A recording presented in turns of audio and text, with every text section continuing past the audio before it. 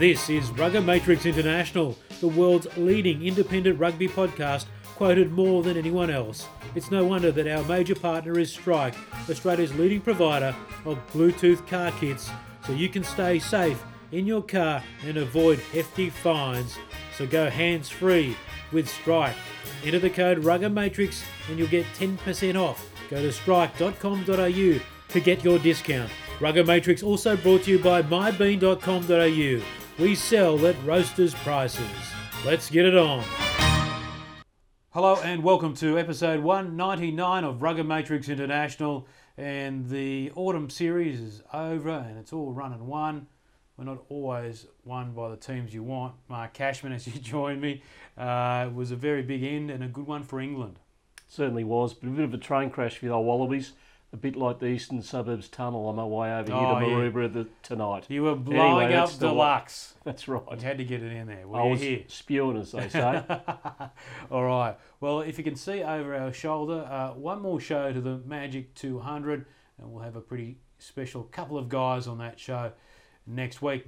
But how about this big fella over our shoulder? He was on the show many moons ago, one of the early ones, and he's the former Wallabies prop, tight head prop.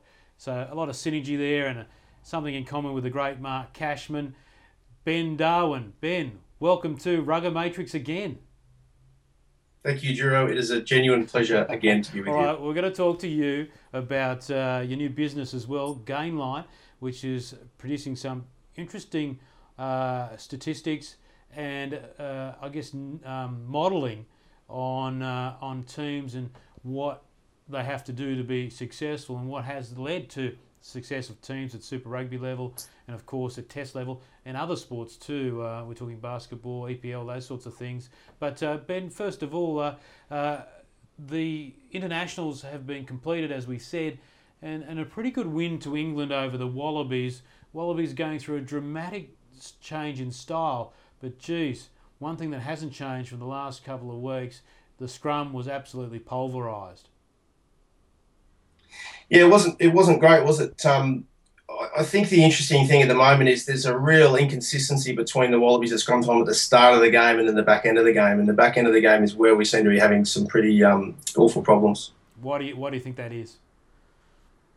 But I think generally, Will Skelton's got some experience at right side lock. I think on the weekend he was matched with Luke Jones, if my memory serves me correctly, towards the end of that game. And we've got two guys there that really don't play lock specifically enormously well in comparison to maybe what else they bring around to the game. So whenever you make those changes, you've got to have guys come on and be totally effective. And I think we see Will lose a bit of shape, particularly through his back on that right-hand side. And, once he starts to get fatigued, I think that's a real area of his game he really needs to work on, supporting his props as well as he can. I mean, that's typical of me saying it's all the front second row's fault, not the front row's fault. But that's just what I can see so far.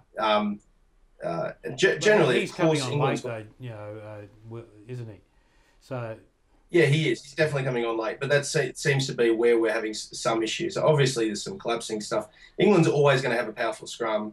The last time we had massive issues at scrum time against England was 2005 when we had three flankers playing in the back row and we had McMenamin as right side lock. So if we don't get that stuff perfect and we don't really load up scrum-wise with the right cattle at the right time, that's when we find ourselves into difficulty. It's not a major strength of ours, but we need to have parity, obviously. At the moment, Wallabies v England, it's very much huge man versus not so huge man, isn't it? And that really took its toll. And I think obviously to win a World Cup in the UK, we're going to have to get bigger and we're going to have to scrum better.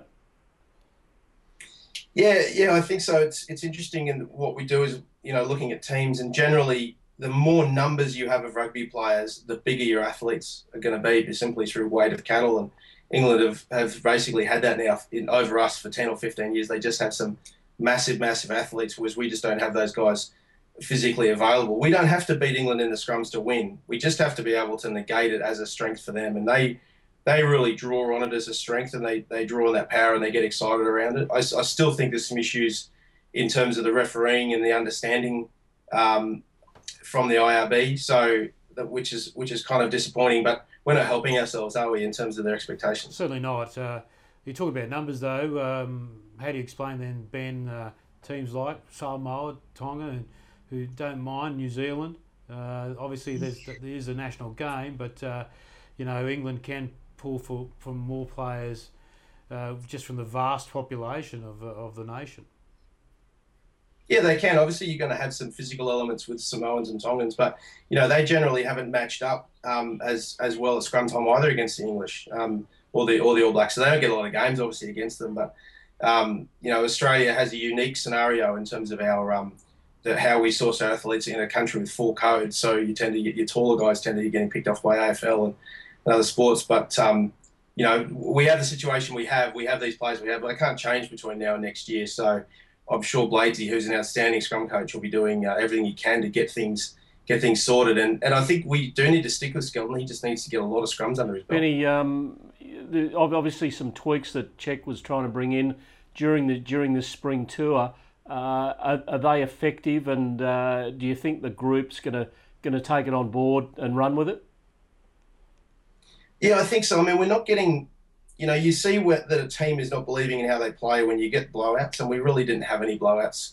We're finishing the game scoring. I think there just needs to be a level of understanding with the guys, and obviously there's some issues around the set piece, but I definitely feel like the team is exactly on board with what he's doing and where he wants to go. What do you think he's doing? Is it the same that he did at the Waratahs? To be honest with you, mate, I think they seem to be looking to offload a little bit more, and they seem to obviously play with a little bit more width. I actually didn't get to see the weekend because I got up to watch it on commercial television and discovered it would have been bad news, buddy. I've only seen highlights of the game, but I've watched quite a bit more. I think the high-paced game that Cheika has tried to bring to the table is definitely something that he worked on very, very well at Leinster, and it suited the Waratahs. It's very difficult from a test scenario, I think, to keep the pace of the game going, particularly when you're going to have the level of physicality that you have. Super Rugby, you can play high-paced because you do seem to get you don't get the same sort of level of physicality, so the games really fall apart late, whereas we don't get that in Test football. The defensive lines hold really, really well for long periods of time. We've spoken about the team in white. There's a team in green over there that looks pretty handy too, Benny. Yeah, mate, they've continued to improve. I mean, I actually said, and I'm not claiming anything, I said in an article 6 months ago, I thought the final of the World Cup's going to be the All Blacks against the Irish, and I received some death threats basically from people because they said England's building towards something special. They haven't missed a beat with O'Driscoll out of the side, and it's very fundamentally Leinster and Munster, but they're keeping on. They're improving, and they've got a pretty good side there, and I reckon they're going to challenge very nicely. And they've even overcome the fact that when you talked about using their provinces, the loss of Johnny Sexton to France for a period as well. Yeah, but I think he's got that history with those other guys, so that does help a little bit. I mean, they're nowhere near as much using their imported players as the Welsh are. I think the Welsh there's probably a third of their starting 15 are currently playing out of France, which is a real concern for them. And obviously that's a path for South Africans going down as well. We can obviously talk about the reasons to why that's good or bad later on, but I really think the Irish are in good shape, and I think the Scottish are really improving as well. And I think generally we're seeing this rise in the Celtic teams generally across the board, which I do think is good for rugby. I don't think having Australia, South Africa, New Zealand favourites every single World Cup is entirely great for the sport. Tell us more about the Scotland situation, Benny. It's they've got a new coach in Vern Cotter, and they obviously have been not well led for quite a number of years, but they're getting some promising results. Yeah, a lot of it is around how they're basing their team, and we've had a situation in Scotland where they've gone from 4 clubs to 3 to 2 to 3 and back again, and they've settled on that. They've got a situation too where Edinburgh has imported a large. They've imported basically half the population of Cape Town into their side when Solomons came in, and so there's not a lot of Scottish guys in that squad. So they've had to basically base the team around the Glasgow team, which has been very successful. I think they're sitting top of the table in the Pro 12, much to a lot of people's surprise. And I think too they're going to start to aim away from using guys who are playing in the Aviva Premiership, and in doing that they fielded a side against the All Blacks that really challenged them. I think they were 15-1 to win the game, and I thought those odds were pretty stark in terms of their Scottish performance, and they were impressive. Their attacking isn't fantastic, but they're defending really, really well, and they've got a lot of spirit about them, which is great to see because Scottish rugby's been suffering obviously. Well, this brings us to and so Ben, that brings us to your recent, I guess, appearance in the press with Stuart Lancaster, and you've claimed that England can't win the World Cup next year, and that's a lot to do with cohesion. And you talked about all their players, the thousands and thousands of great players, but they can't bring them all together to one unit to win the World Cup. Now, obviously, you talked about being on the hit list before. Are England coming to get you? Are they saying that you're their saviour? It's an interesting conversation. This story actually came out of an interview I did at the IRB conference, and I said to the guy writing the story, the one thing I don't want you to write as a headline is England can't win. Now he didn't, but it was picked up by the Australian, and the Australian sub-editor put England can't win. So as you would always do, you read the article, and I said it just makes it harder for Lancaster to be successful, given the setup that England have. And what we do as a business is we basically try to get a valuation in teams around the relationships between the players. So the little bits of understanding, and a really good way to measure that, for example, is the fact that Phipps and Foley individually may not be the best 9 and 10 in Australia, but they are the best together because they played sevens together. They played Sydney University Colts, they played Sydney first grade, and now they played the Wallabies together for a period of time. So the level of understanding they have between each other is what makes them extraordinary. And I remember asking Sammy Cordingley, who's the best number 10 you ever played with? And he played with Larkham. I think he played with probably played with Knox at one stage, and certainly a lot of other quality players. And he said Nathan Spoon is the best 10 I've ever played with. And I couldn't understand why. And he said, because Spoon's always understood exactly where I was going to put the ball. I understood his footwork. He understood my timing. And so when we played together, there was always such a great level of understanding because we played Colts, we played junior reps to Eastwood, and played under-21s together. So it's those kind of little understandings that I think are not valued particularly well. And so we look at that from a test perspective, and we look at it from a club perspective. And it's also around what we call the portability of talent. So when guys change clubs, how long does it take them to settle in? What positions are very important on this front? And we measure it in teams. And generally, you can, if you have enough money, you can buy talent. You look at Toulon, they'll spend that, $20-30 million to buy titles. But they're not getting anywhere near their value for money in terms of how cohesive that team is comparative to, say, a Munster, who are spending between, say, $7 and $9 million euro, and making a team that's pretty effective and pretty much matches Toulon. So Benny, it's probably not an immediate fix for a coach out there, is it? It's more about forward planning, and it's a real macro level style of thing that you're investigating here. Yeah, it is totally. A number of teams I speak to says, "Oh, go talk to the analyst." And I said, "Well, I'm an analyst. There's nothing I can really do to help them." And when we talk to teams, we talk about maybe helping them. Sorry, the boys are going a bit crazy. I thought it was Stuart Lancaster in the background. Yes, no. So we talk to teams. We say we can help you from a coaching perspective, maybe to help you 1 or 2% for this season, and we can look at how oppositions function, and maybe even 4 or 5%. But we're talking about what are the long-term impacts of adding players to your team. We know there's a certain tipping point. We have this number called a TWI, for example, which is how cohesive a team is, and it comes a percentage. Now, the Crusaders have been number one. TWI is we call a teamwork index, which is how cohesive a team is. Teamwork index, yep. And it basically, we give it as a percentage. So the Crusaders have been sitting above 80% basically now for 16 years. So, and what these teams are when they're highly cohesive is they're extremely good at playing away from home. They're very, very sustainable. They get the best level of performance per dollar. They, even if they do win a title, they're always staying there or thereabouts. If you go and buy a team, if you win it, sometimes these teams fall away very, very quickly. Good example of this is Penrith Rugby League in 2003 or West 2005. The players disperse, particularly if they've been brought into the organisation. And these teams like the Crusaders, they're always in finals, always giving themselves an opportunity. And what we find amazing is the more cohesive your team is, the less talent you actually need to be successful, the less skill you need. as in terms of individuals, because the level of understanding offsets that. I hope that makes sense. You've explored a number of sports, Ben. It's not only rugby. There's EPL, basketball. Are the Crusaders up there with the best that you've seen? The Crusaders are, and one thing, it's all about the fluidity of the marketplace. So, the NBA, for example, is a very, very fluid market. So most teams are sitting around sort of 30, 40% on that TWI scale. However, a team like the San Antonio Spurs are sitting at 70%. So San Antonio are better, but they're better because the distance between them and the opposition. So the Crusaders might be at 80%, but other teams might be at 70%, like say the Waratahs are at the moment. With San Antonio, they've been in the place for 17 years in a row, had the same coach for 17 years. They haven't had a first-round draft pick in that time, so they haven't had any access to talent. You see that as well with a team like Geelong in the AFL.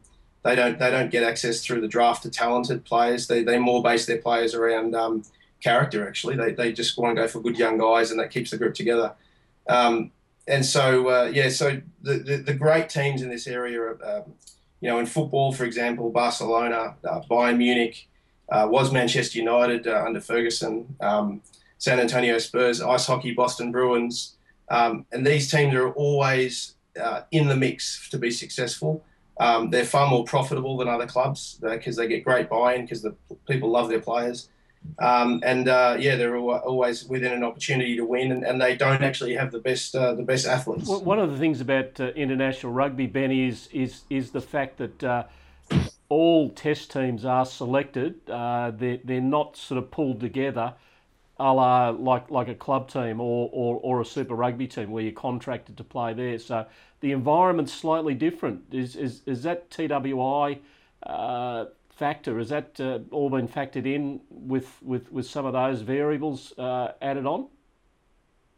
Yeah, I think so. We measure test teams entirely differently, but if you think about rugby 20 years ago, it would be a whole bunch of guys playing for disparate clubs all over the place, and then they pull them together for a test match 3 days before, and on they go.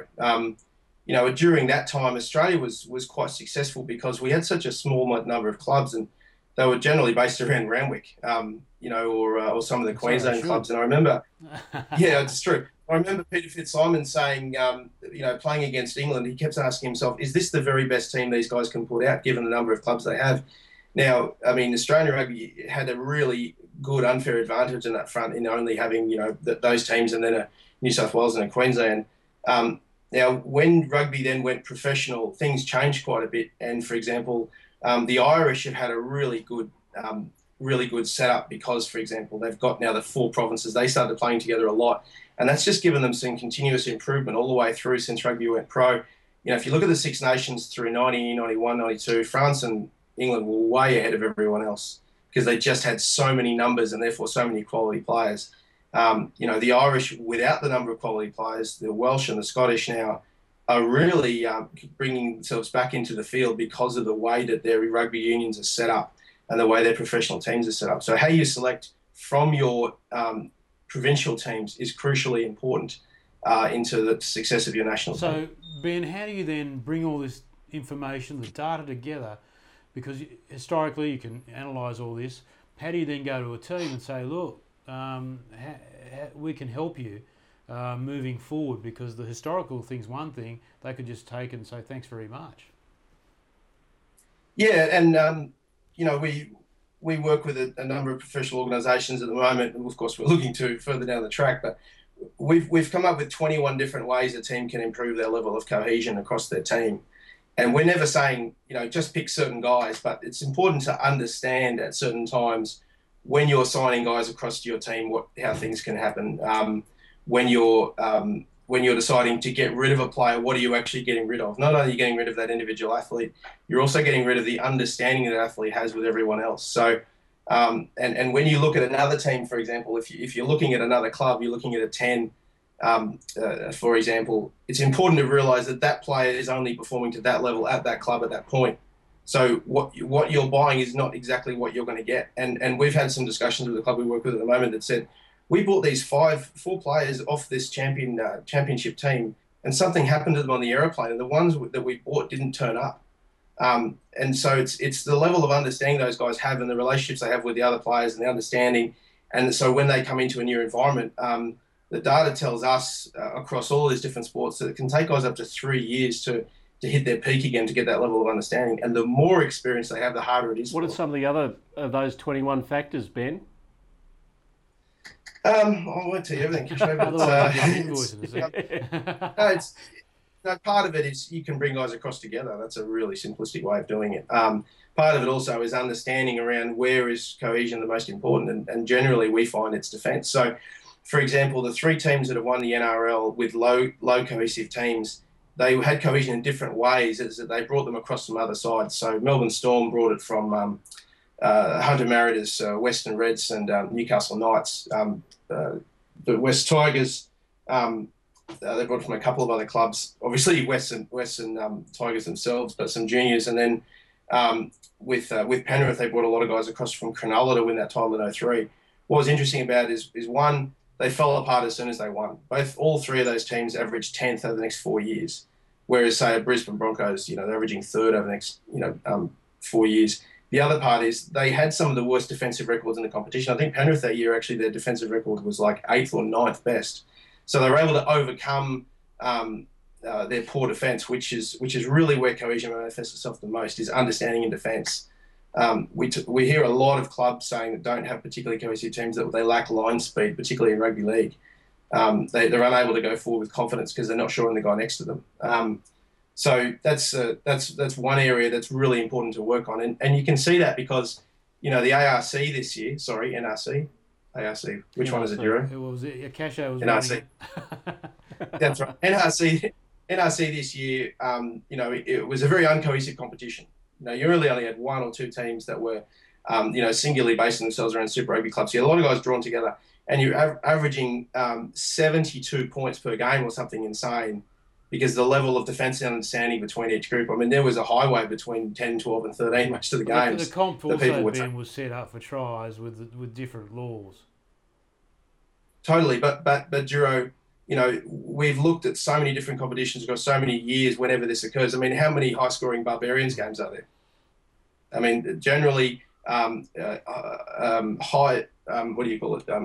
games or games where people are brought together are generally high-scoring games. If you look at the Campese Championship, the Campese representative games they had in the early 90s, I think was 90 all or something like that. That's the creme de la creme, isn't it? They're the elite players generally in Barbars games from other teams, whereas this is much lower level. That's true, but I could give you 50 different examples in every competition where the lowest cohesive teams defensively are worse. I'm just giving you some simple examples here in terms of the NRC, but generally all of these low cohesion teams are it's where they struggle. And of course the Rebels, we spent vast sums of money putting together some very, very talented teams, but defence was our biggest concern from the outset. We were able to score, but we just couldn't defend enough, and that was a massive issue, despite the fact we had some very, very good talent on the field. Cash on the defence. Can we just keep going with that? Quick example: Australia is struggling in that regard, particularly turning defence attack into a defence. This is something that Les Kiss does superbly with Ireland. He's developed a really good defensive structure, and Kissy's always said, if you get cut, you shouldn't bleed to death. And many times teams think they can bend the Irish line, but guess what? You end up in touch very soon after. So he's developed a really good trusting system, but that has taken time. Oh, totally, it takes time, and totally you have to work, with understanding. And one of the interesting things we've found, if we've looked at coaches, is if you've got a very cohesive, well-organised team, if you bring in a new coach to that environment, if the coach has no idea what he's doing, the team won't do too badly. So you've actually had teams that be quite successful in all sorts of sports. That generally the coach has been a bit of a blank space, so to speak. I won't name it. That's all right. So we've seen that across all these different sports. So a guy with a different set of ideas is more dangerous than a guy with no idea. So if you look at the example of Manchester United, is that when Moyes came in, he wanted to change the way they do things. He changed some of the stuff. He changed the way they attacked, changed the way they defended. And it was very hard for them. You saw the players got sort of a bit demotivated from the outset. Whereas I would say I would have coached Manchester United better than Moyes did. Not because I know what I'm doing, it's because I have no idea what I'm doing. But there's also a patience factor there, Ben, where because of the size of that operation, people won't tolerate a lack of success, and you don't get the time that, say, Sir Alex had previously. Or if you're a lower rung team, there can be, people who can expect you to go 1 or 2 seasons with a result to get an end result that is victorious. I think it's a really good point, and that's one of the things that we work with is actually just saying to clubs, you need to be patient, you need to think about these things. I mean, if you look at Chelsea, under Roman Abramovich, the Russian oligarch, he didn't have any patience for 10 years, and he spent hundreds upon hundreds of millions of dollars. And it was the first club ever to put a team on the field that didn't have any English in it whatsoever. Chelsea now is the second most cohesive team in the EPL, so they've actually gone the other way. They've decided to hold the group together because he eventually realised that going around in circles wasn't going to get him anywhere. Well, look at and then Drogba, who's supposed to be up, finished, and look at him. And so many times when these guys change clubs, they really do struggle. But we found generally, the NBA, for example, they sack 1.5 coaches. So that the average tenure of a coach in the NBA is 1.5 seasons because they're given a group of guys that said, right, coach and win. And they fail. Now, by our numbers, we only would have sacked 1 or 2 coaches in the NBA last season because they had a bit of a poison chalice. There was nothing they could plausibly do with the groups they were given. And we sort of rank teams by how cohesive they are, and then we'll say, okay, well, how much money are you spending? And that's your capacity. You'll have a certain capacity for success. And the NBA was won last year by the team that was, I think, spent the 20th most money, but was the most cohesive team, which was San Antonio. So, Benny, using some of these theories, perhaps the Queensland Reds Super Rugby Championship win was sown probably 2 or 3 years earlier when that young group of kids out of that Australian under-19, under-20 side came through. That team, Kesho, was the most cohesive team in the tournament that year, and I think they were at 90%, and they haven't been at that high since. It was pretty extraordinary. They beat a team. We talk about teams, functioning well under duress. Most teams would have collapsed under all that pressure. The Crusaders played every single game away from home.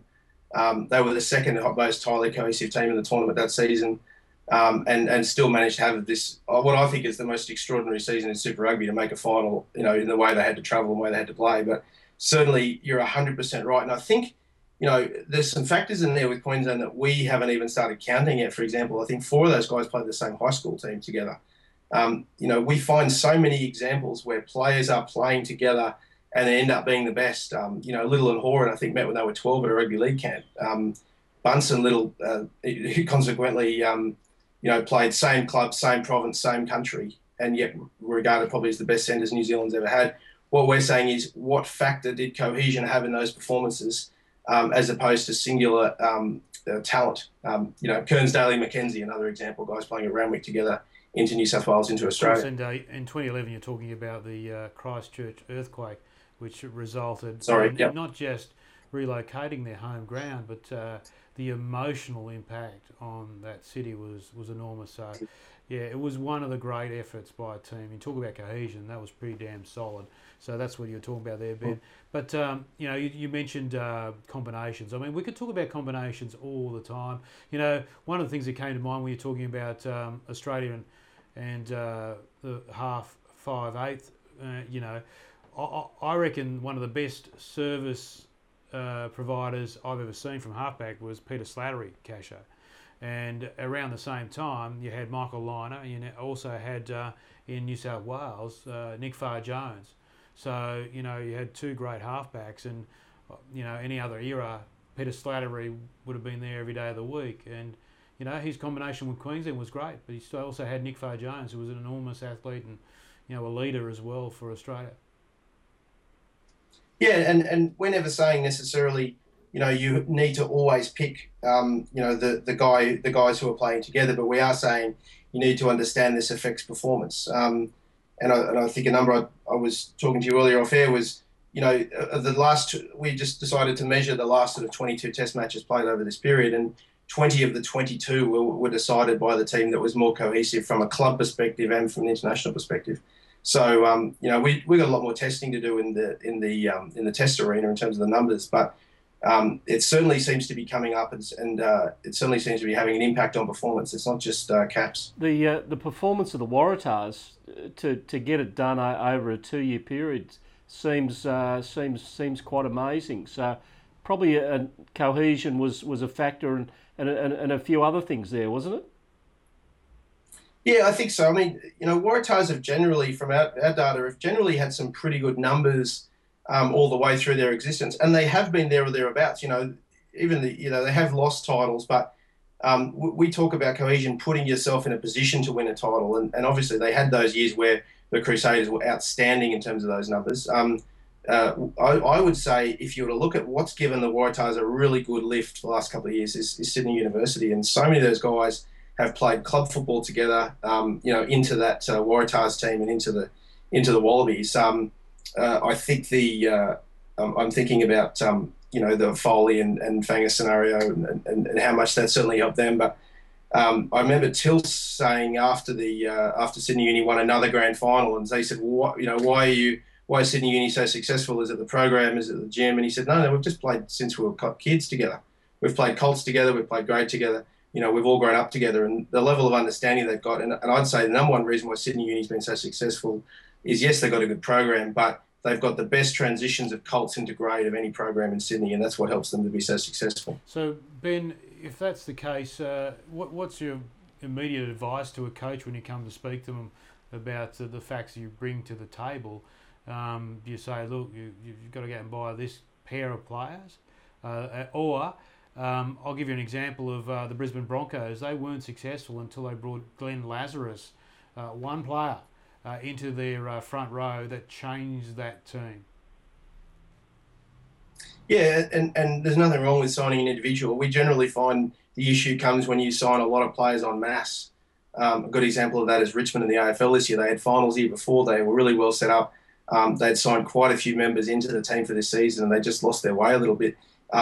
Prop in rugby league is not a position where it's as important as, say, your spine, which is hooker, halfback, fullback, 5'8", because it's a simplistic position in rugby league. I don't mean that in a derogatory fashion, but it's it's hit up and defend. That's your two sort of key roles. It was a little bit different back then. Yeah, totally. I agree with you now, but Lazarus performed a bit. It was a bit more complex than that, but yeah, I agree now. I totally agree. But again, what we find is this: if you've already got a cohesive group, bringing in a singular player is not an issue. So, for example, the Crusaders this year brought in Nadolo, and he hadn't been fantastic at the Force or the Tars or any of the English clubs or NEC. When he came to the Crusaders, he was given a simplistic role. Everyone else understood their role. Simplistic's the wrong word. He understood his role very, very well, and he played well. And I'd say it's the same thing with the Broncos. Broncos always had very, very good numbers from the outset. They were able to perform straight away. They had quite a young group, but that group was, from memory, it was Wynnum, Manly and Norths in Brisbane and a few guys from South in Brisbane. They'd already had a lot of understanding with guys from playing with Queensland previously, and so they had a ready-made team there ready to go, and Bennett was very consistent in how he functioned, and they were pretty successful over time. So certainly, like I said, there's no question bringing one guy in. It's when you bring in a lot of guys, and an example I'd give is that generally we find a team, if they drop in the cohesion by 10 or 15% in one season, they're going to have a very, very hard year. And a great example of that was the Highlanders in 2012. They dropped 20% and they won 3 games through the whole season, including losing to the Rebels, which is normally a coach killer, to be honest with you. Most of the teams that lost to us were immediately fired. But, the Highlanders, brought in a bunch of guys who've been very successful with the All Blacks, Woodcock, Tamati Ellison, Ma'a, but they just couldn't get it to work. And defences particularly were at top for them. They had a horrible year defensively, and they've moved on from that now and done much better with a less talented group. Benny, if you could pick a team anywhere in the world, any sort of code that's ready to go off, that's ready to go, a bit like Giro sent at the Channel 7 Christmas party, who would that be? I've banned myself from those parties, mate. The team that I would say is going to have the biggest growth would be Southampton in the EPL. If you look at the difference between, say, them and Man City, so there's a 30% differential roughly between them and Man City in terms of cohesion. There's a $190 million differential in their budgets. So they're able to put together some pretty good performances. They've got a 50% academy policy, which in England is massive. In, say, the Bundesliga, that'd be disappointing because, they generally try to have 80% of the guys come out of their academy. So the other one is Atletico Madrid. They've been functioning in the same kind of way and really shown a lot of improvement with quite small budgets. Some impressive teams on this front has been teams like Perth Wildcats. They made the finals, I think, 24 or 28 seasons in a row, something like that. I talked about Geelong in the AFL. Western Bulldogs are looking really good in the AFL. They've changed coaches. All depends on whether they get buy-in and belief from a coaching point of view. Sorry, I do bang on about it, Casho. So that's all right. So as long as you're talking up Geelong, Perth Wildcats, for those overseas, the NBL team in Perth, and they have been a good performer for many, many years in the National Basketball League. Ben, can we bring you back to the nitty-gritty of the dark arts of the actual game? What are your thoughts about the front row play in the UK? Do you believe that that anyone in the South will be able to match them come World Cup September, October next year? Because the All Blacks and Springboks will scrum well, but I just think they've got a massive advantage. They'll go into the Six Nations next year and fine-tune, whereas in the South we'll have all four countries competing against each other, 4 test matches in the South to prepare for the World Cup. I think every team has an advantage or a disadvantage. England has a massive disadvantage in what we've talked about in terms of the level of cohesion. So that's where they've struggled. That's why they've only won Six Nations in the past 10 or 12 years. Have they got time to bring it together in the Six Nations? No. Sorry. It's these things take a long period of time, take years and years. We talk about it making a 10, for Ireland, it's taking 10 years to get things right for them until it sort of manifests themselves. There's no question England can win a World Cup, but maybe there isn't enough scrums in the game to make enough differential. They're going to be dominant. They're going to be successful. But, I think an All Blacks can match them in that area well enough, and they have enough strengths in their game to make the difference in terms of what they do. England has been successful in 2003 when they were, they were able to hold that test group together a long, long time, and from sort of that 97 sort of period through to 2003. So that's what gave them that success, and they almost still weren't able to get done in that final. So there's no question they've got the athletes. It's just how they're set up that makes things very, very difficult for them. The year before, we've discussed this before with Kissy. Remember the Wallabies absolutely unstoppable in 1998.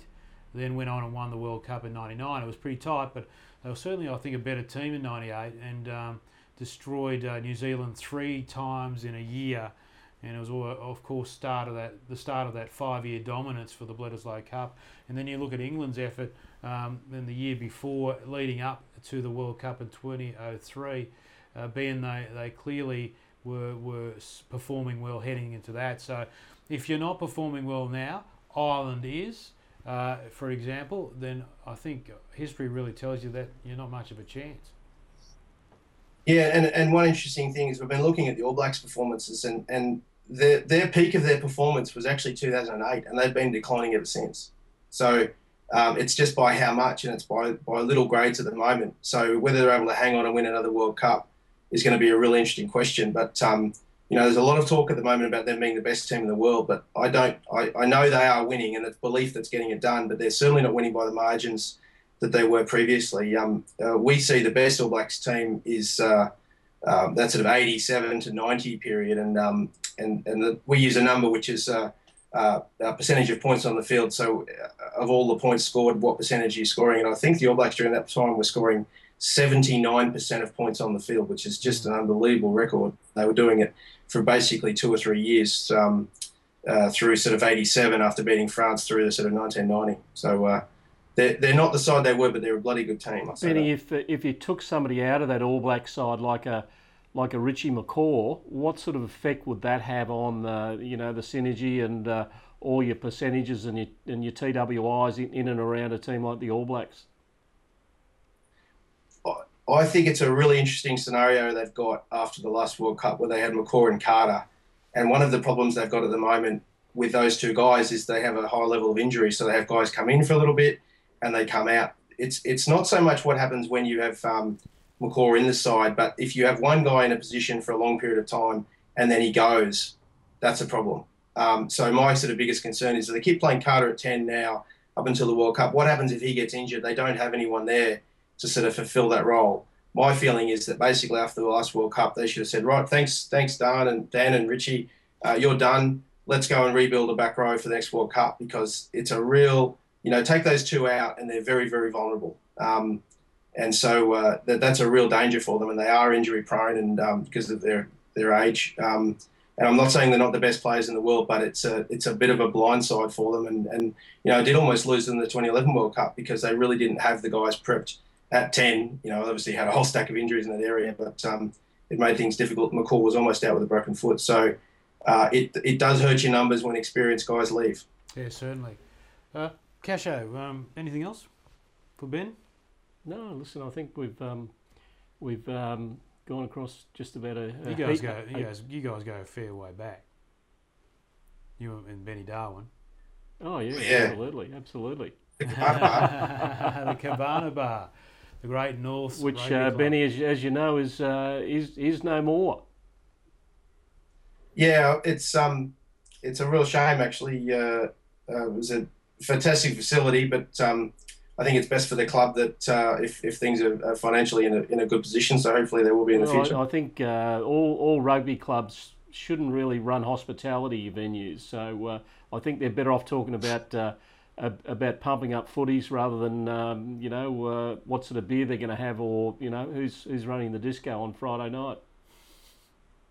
Yeah, that is a good point, and I had many a very, very good night at the disco at North from about 1997 till the year 2000. Benny, you're not coaching anymore?